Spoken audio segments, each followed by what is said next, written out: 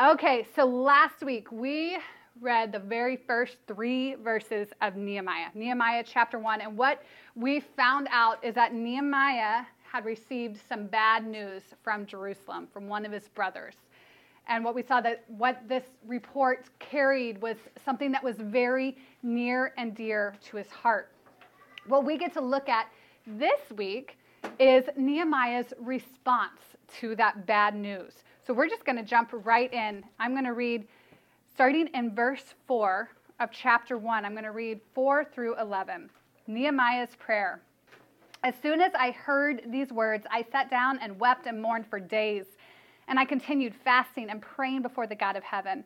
And I said, "O Lord God of heaven, the great and awesome God who keeps covenant and steadfast love with those who love him and keep his commandments, let your ear be attentive and your eyes open to hear the prayer of your servant, that I now pray before you day and night for the people of Israel, your servants, confessing the sins of the people of Israel, which we have sinned against you. Even I and my father's house have sinned. We have acted very corruptly against you and have not kept the commandments, the statutes, and the rules that you commanded your servant Moses. Remember the word that you commanded your servant Moses, saying, if you are unfaithful, I will scatter you among the peoples. But if you return to me and keep my commandments and do them, though your outcasts are in the uttermost parts of heaven, from there I will gather them and bring them to the place that I have chosen to make my name dwell there. They are your servants and your people, whom you have redeemed by your great power and by your strong hand. O Lord, let your ear be attentive to the prayer of your servant and to the prayer of your servants who delight to fear your name, and give success to your servant today, and grant him mercy in the sight of this man." We're going to start there. Let's ask this question as we unpack this text. Why is Nehemiah so upset? We briefly touched on that last week, but why? Why is he so upset to hear that Jerusalem is in ruins, that the walls and the gates are burned down, and that the people are in distress? He's 1,000 miles away from Jerusalem. He's living high on the hog, cupbearer to the king, in a position of privilege. Why would he be so upset? I think it is because Nehemiah understood God's word.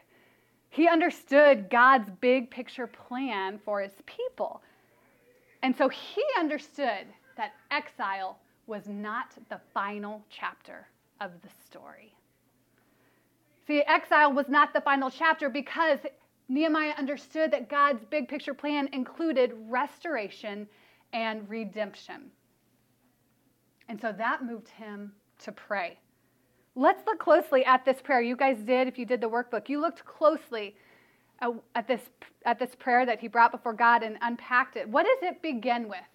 Well, the first thing that I see in Nehemiah's prayer, as we walk through first, just looking at the text, what does it say? And then what does it mean? It shows us that Nehemiah's prayer was about God. Simply put, this prayer begins talking to God about God. And specifically, it begins with adoration.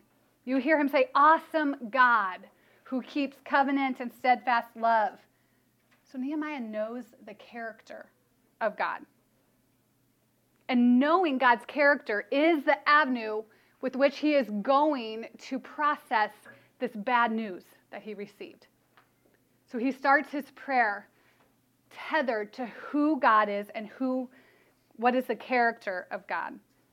So bad news has come to Nehemiah, but God has not changed. He is tethered to the character of God. Secondly, we see that he prays in a way that puts himself and his people in their place. That's how I heard one teacher say it.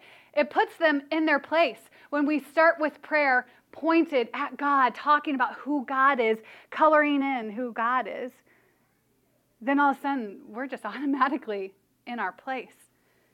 He starts with confession, confessing the sins of the people of Israel, which we have sinned against you. He includes himself and his father's household in that, showing humility. You guys probably noticed that his prayer before God was full of both reverence and fear of God. We are going to see the fear of God in Nehemiah in every every situation and every relationship he has in this book. Did you guys notice that this prayer has a lot more to do with covenant than circumstance?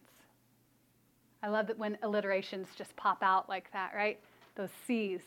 This prayer is a lot more to do with covenant than circumstance. What do I mean by covenant? It's one of those Christianese words that we throw out and maybe we assume that we understand it. But covenant, it's this binding agreement. It's a relationship between two sides. One person comes and says, here's my part of the deal. The other person responds and says, if I enter into this relationship, here's my end of the deal. Nehemiah's prayer had a lot more to do with God's covenant. He spoke of covenant more than circumstance. And it put him in his place. It put him and his people in a humble position before an awesome God. Nehemiah seemed to understand that the focus really shouldn't be about the circumstance, because the real issues are rarely the circumstance that we see at first glance, right? Isn't there usually a whole nother level of heart issues and truth issues behind the circumstances that upset us? Nehemiah seemed to understand that the real issue was not just that a wall was broken down and that people were in shame. He puts God in his place, and then he was in his proper position. And then, and only then, does Nehemiah make a request of God, right? Well, don't we just see applications popping up all over this text? I mean, I could use teaching on prayer every month on how to pray appropriately. We've studied this, I think, in 1 John. We talked a lot about this, about how are we to pray? How should we approach prayer? An analogy that I will reuse, so sorry if I already thought I was funny when I shared it the first time. But think about, so I have 3 little boys. And how often do I hear them, mommy, mommy, mommy, mommy, mommy, across the whole house, right? Mom, mom, I'm in the shower. Mom, mom, I'm hiding in the closet because you won't stop doing this. Mom, mom, mom. And they're always calling out for me, calling out for me. Well, what would be ideal is when I finally am like, yes, dear. If they said, I just wanted to tell you that you're beautiful and you're so patient, and this covenant that I'm in with you as your beloved child, I rest easy in that, Mom. No, they never say that. It's like, Mom, Mom, Mom, Mom. And then they have nothing to say of substance, right? My brother hit me, or I'm hungry, or complaining, or whatever. Sometimes it is adorable things. I don't mean to sound negative. How often is that us in prayer? Father God, Father God, Father God, Jesus, Jesus, Jesus. We blow right past telling him how great he is. We blow right past tethering our prayers to his character. How often do we go right past that second point of being grounded in who we are in light of God's goodness, holiness, faithfulness? We just jump right to that request. Please just provide for me. Please just move on my behalf. Please shame my enemies. Please give us a breakthrough. Give us direction. What are we supposed to do here? Does he want to hear those requests from us? Absolutely. He wants us to make requests of him. But I think that there's a better way that we can pray, and we can learn it from Nehemiah. Another thing I see from this prayer is, I wonder if you guys would think about in the last week, look objectively at the things that upset you in this past week. Keep them to yourself for now. But it can be quite hilarious at times, right? I mean, I think about the things that have upset me in this past week. How upset I get when plans fall through, or when somebody messes with my timeline. Maybe even just small scale things like hitting traffic, or kids slowing me down from getting out the door on time. How often are we thrown into a tizzy because we are inconvenienced or merely annoyed? And how often are we moved to great emotion because of these inconveniences, because of these small trials? But what if what we could learn from chapter 1 is that first and foremost, let's be broken over the things of God. I'm not going to say that we shouldn't allow ourselves to feel sadness or grief when hard things come. But what if we set our trajectory to be broken over the things of God? Have you ever had a moment where perspective comes rushing in? I mean, my answer to that rhetorical question, things that upset me this week, is that there was a snow day, and that messed with my schedule because my kids stayed home. I'm not joking. I stubbed my toe, and it made me grouchy for an hour. There was one moment where I was frustrated and annoyed and inconvenienced because I don't know how to keep my floors clean when there's this much snow. Do you know what I heard the next hour after complaining about my floors? That the Stevenson baby was in open heart surgery and on life support. You talk about perspective, ladies. See, if we could take a cue from Nehemiah and set our hearts in a place where we are broken, first and foremost, over the things of God, I think what will happen is that every mountain will be leveled and every valley will be raised. You guys know that verse in Isaiah? It's one of my favorite verses. It's talking about Jesus ultimately. It says, every valley shall be lifted up and every mountain shall be made low. The uneven ground shall become level and rough places a plain. See, when our hearts can find their stability in who God is and what his covenant is, then those obstacles become a little bit more even, and then we can run hard after God with all the more ease. When we are broken over the things of God and his people, things tied to his big story, then when bad news does come, because it will, right? When we are inconvenienced, when we feel loss, what if we allow it to move us not just as far as our emotions, but what if it moved us into prayer, as it did with Nehemiah? Nehemiah seems like an emotional dude. Guys, there are some chapters that show us that he is incredibly emotional. I'm excited about this. Feelers in the room, we will be validated this semester. Nehemiah is a feeler. But he did not let the circumstance and the bad news move him only as far as emotion, but quickly moved him into prayer. So when you feel that loss or that stress or that anger, who do you cry out to? Who do you cry out to first? Is it to each other? To your mom on the phone? Or do you first cry out to God and throw that circumstance against the canvas of his character, of his faithfulness? Another little theme that we're going to see throughout this entire book that I'm excited about is that Nehemiah does not throw himself pity parties. And that convicts me. I throw a good party of pity for myself. Gene Boatman sent me this quote from Charles Stanley. I thought it fit well. As children of a sovereign God, we are never a victim of our circumstances. Isn't that a good promise for us? As children of a sovereign God, we are never a victim of our circumstances. Mere emotion or a pity party would have paralyzed Nehemiah in his response. But instead, he got to work praying. So Nehemiah's prayer revealed his heart. Do you see that? Nehemiah's prayers revealed his heart, as they do for us. And his heart was broken over the things of God. It says, as soon as I heard these words, I sat down and wept and mourned for days. Do you guys see that just as Nehemiah wept for the city of Jerusalem, 500 years later, a better Nehemiah would do the same.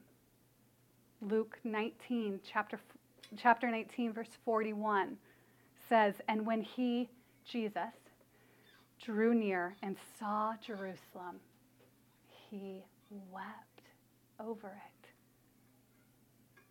Could it be that This picture of Nehemiah is pointing us forward to the New Testament.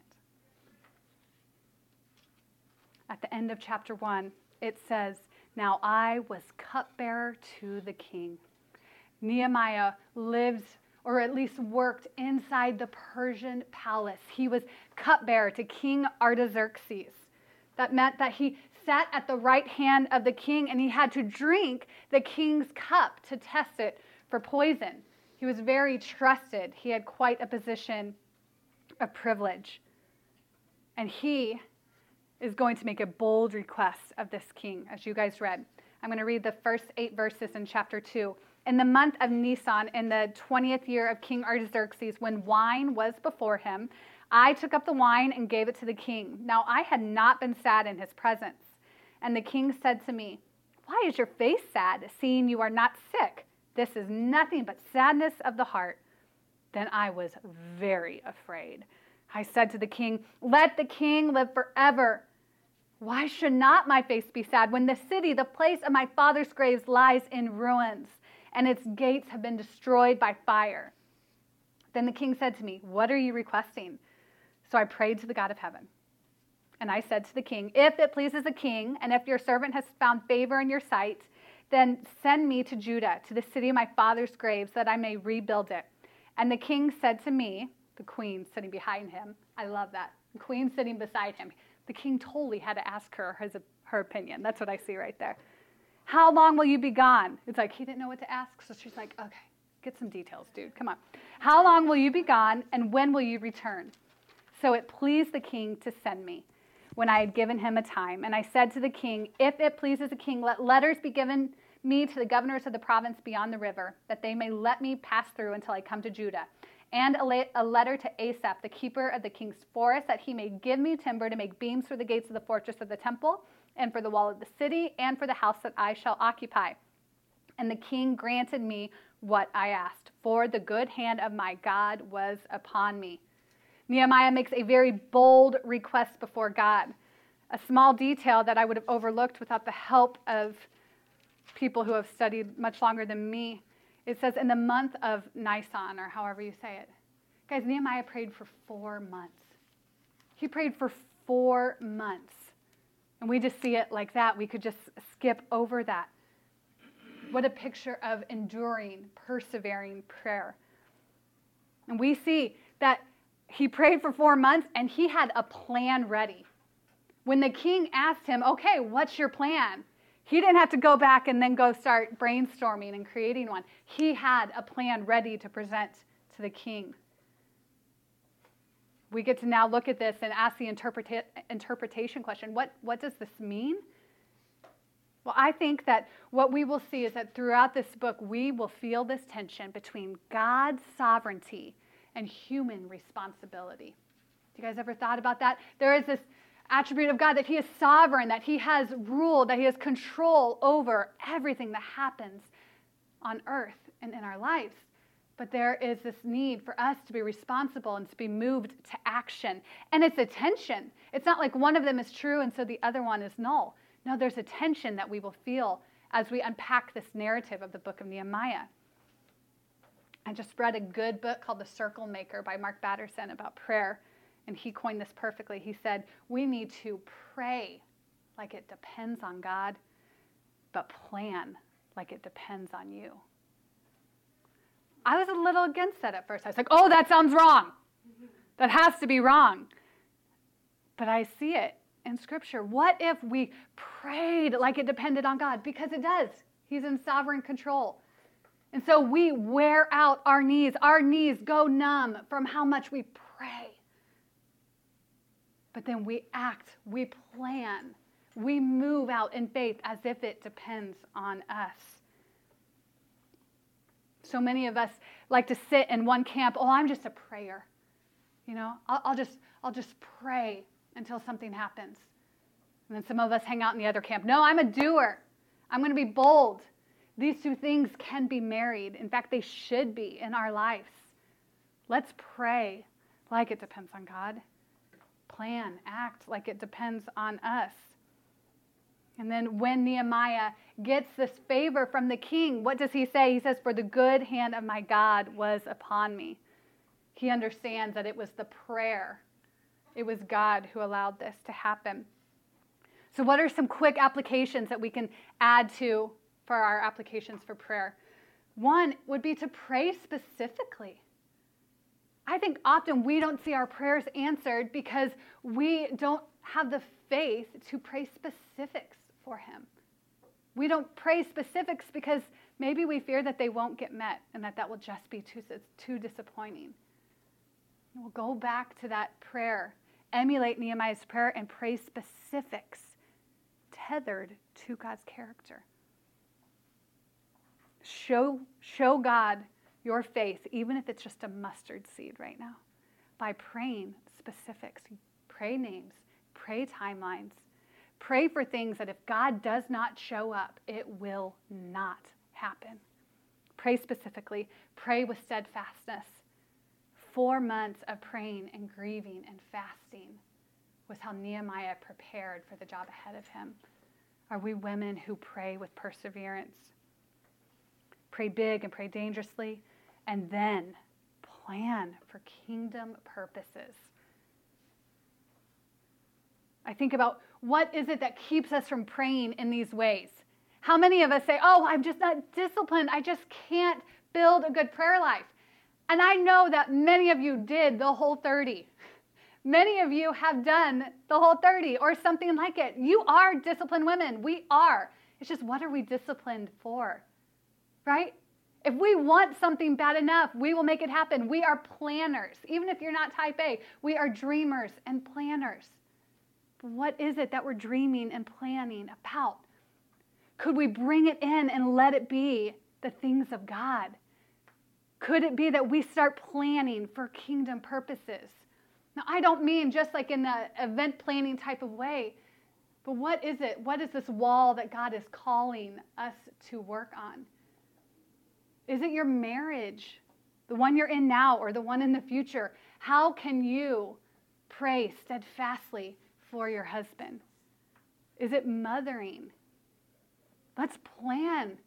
Make a mission statement that is tied to the Word of God.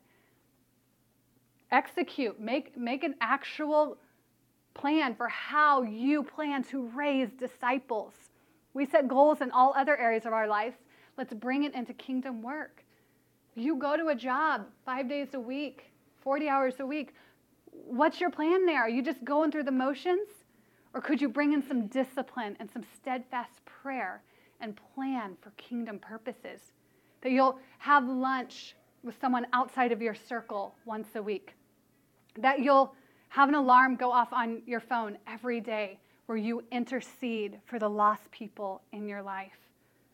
Let's plan for kingdom purposes. The third part of our text showed Nehemiah in Jerusalem. So it says, and I'm just going to summarize this next bit of text starting in verse 9 through 20. Nehemiah makes this 1,000-mile trip from Susa to Jerusalem. And it's a pretty cool scene if you really picture it. So he arrives there, and he's gotten all this favor from the king. He's gotten everything that he needs to get his work started. And he arrives in Jerusalem, and he stays there for 3 days. He gets up in the night, and he takes just a couple men with him. He kept his mouth quiet, which I struggle to do. If I'm excited about something that God's given me to do, I tell everybody. Nehemiah shows us some wisdom in this. He doesn't tell anyone what God had put into his heart to do for Jerusalem. And he goes out and he starts to inspect the walls. He starts to inspect Jerusalem. So picture this. It's pitch dark, and there's no electricity. I mean, really picture pitch dark. And he is inspecting rubble, right? And it gets to a point, it says, where it gets so bad, the mess is so vast that he can't even ride his animal through that rubble, through that wreckage, that debris. This is like such like a zombie movie scene. Like I picture it, and it's like, where's Will Smith and like the zombies that were like doing that weird, freaky huddle thing in there. This was a dark night for Nehemiah. But he wanted to go and to see what exactly the mission was, what needed to be rebuilt. So we see him go and inspect the walls. And then pretty much the next thing that happens is that he goes back and he motivates the people that are living there, right? So these would be the people mostly who came back with Ezra and Zerubbabel, like we talked about last week. So Nehemiah comes and he motivates them. He casts vision. He probably created a hashtag. He gets this following. And what happens? The people rise up to do the work. They say in verse 18, let us rise up and build. In another study, it said, who wouldn't want to jump in to God's promises coming to fruition? Remember, the whole reason Nehemiah is even doing this is because he understands that redemption and restoration is what comes next. They have been in exile, and God will bring redemption and restoration.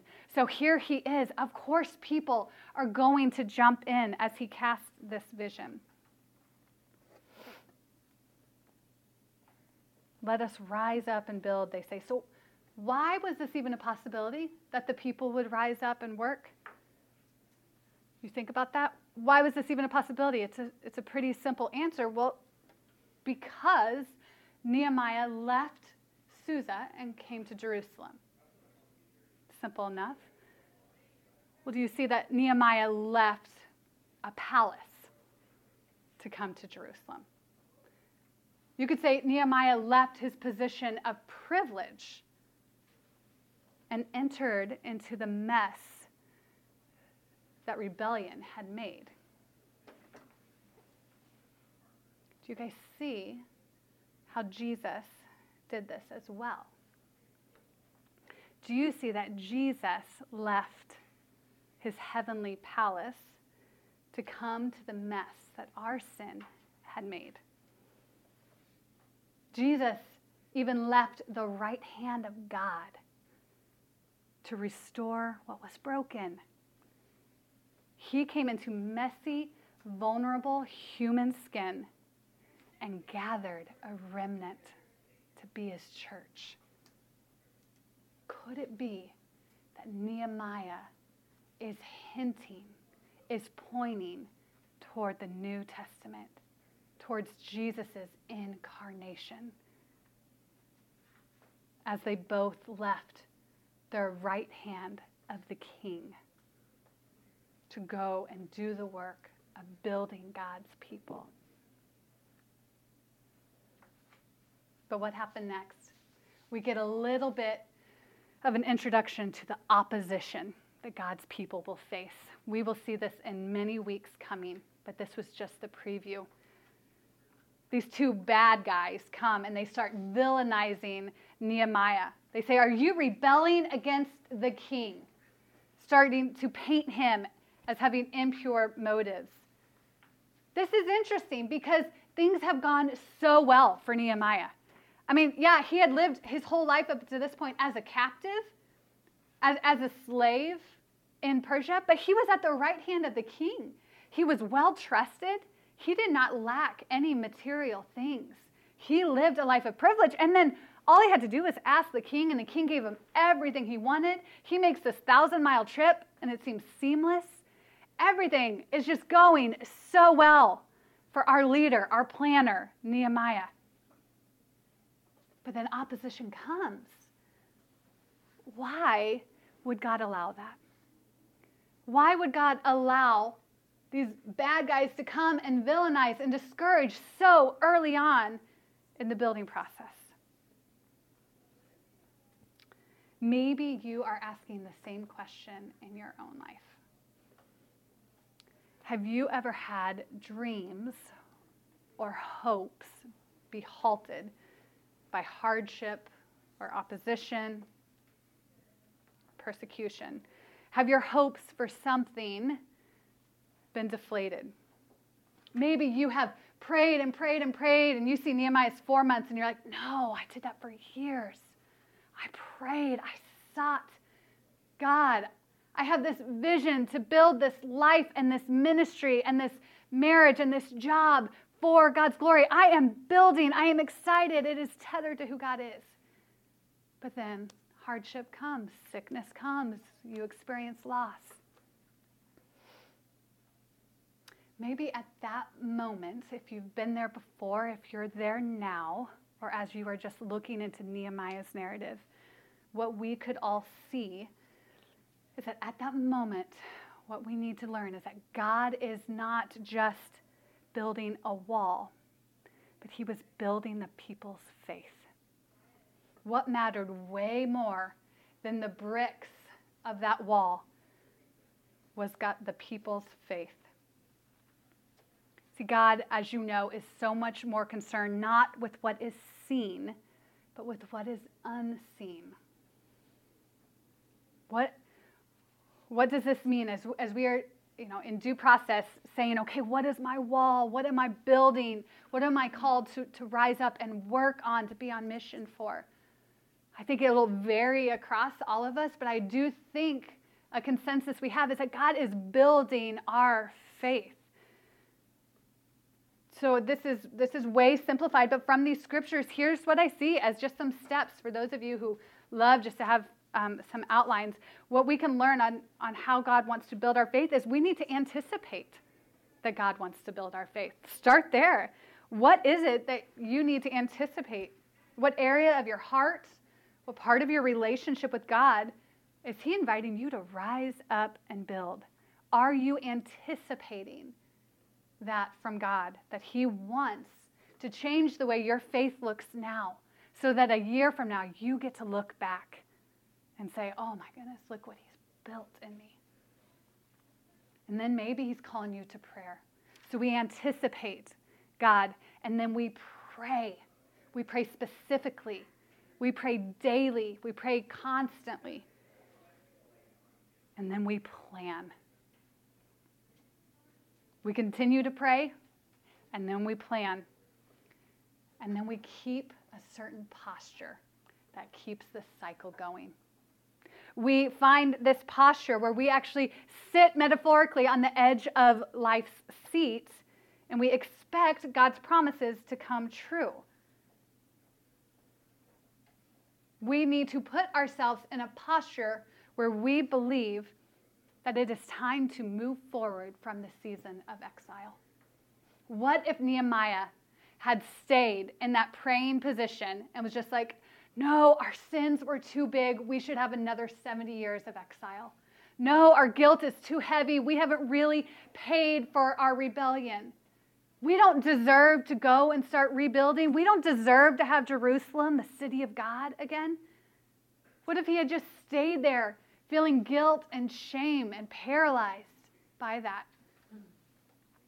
Nehemiah was sitting on the edge of his seat in that palace, if you will, because he knew that exile was not the last chapter for God's people. Ladies, whatever kind of exile we are in, we need to remember that God makes all things new.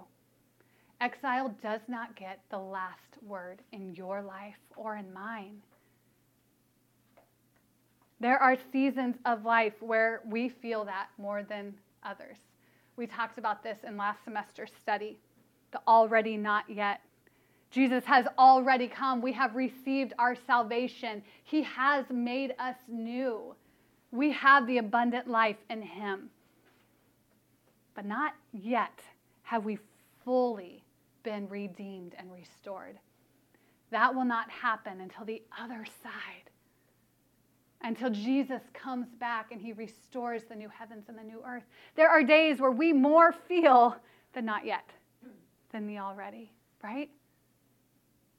When depression just won't let up.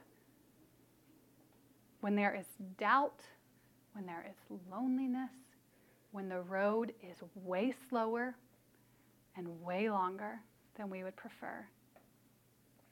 When life feels like exile. We feel freshly east of Eden. Could you, by faith, change your posture to anticipate what God might have next for you? And pray, pray, pray, and then jump when he gives you an opportunity to begin rebuilding and renewing.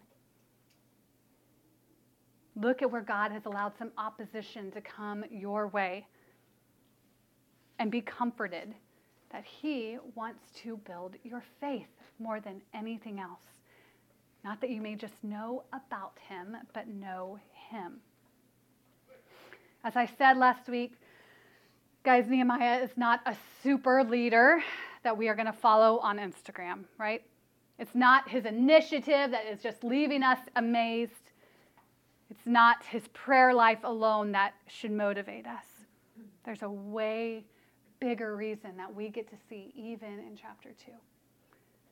It's that Nehemiah is a type of Christ. See, as we saw Nehemiah, the cupbearer, make a heartfelt request of the king.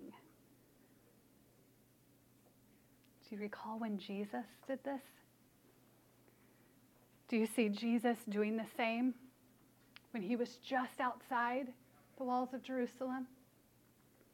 In Mark 14, it says, and going a little further, Jesus fell on the ground and prayed that if it were possible, the hour might pass from him.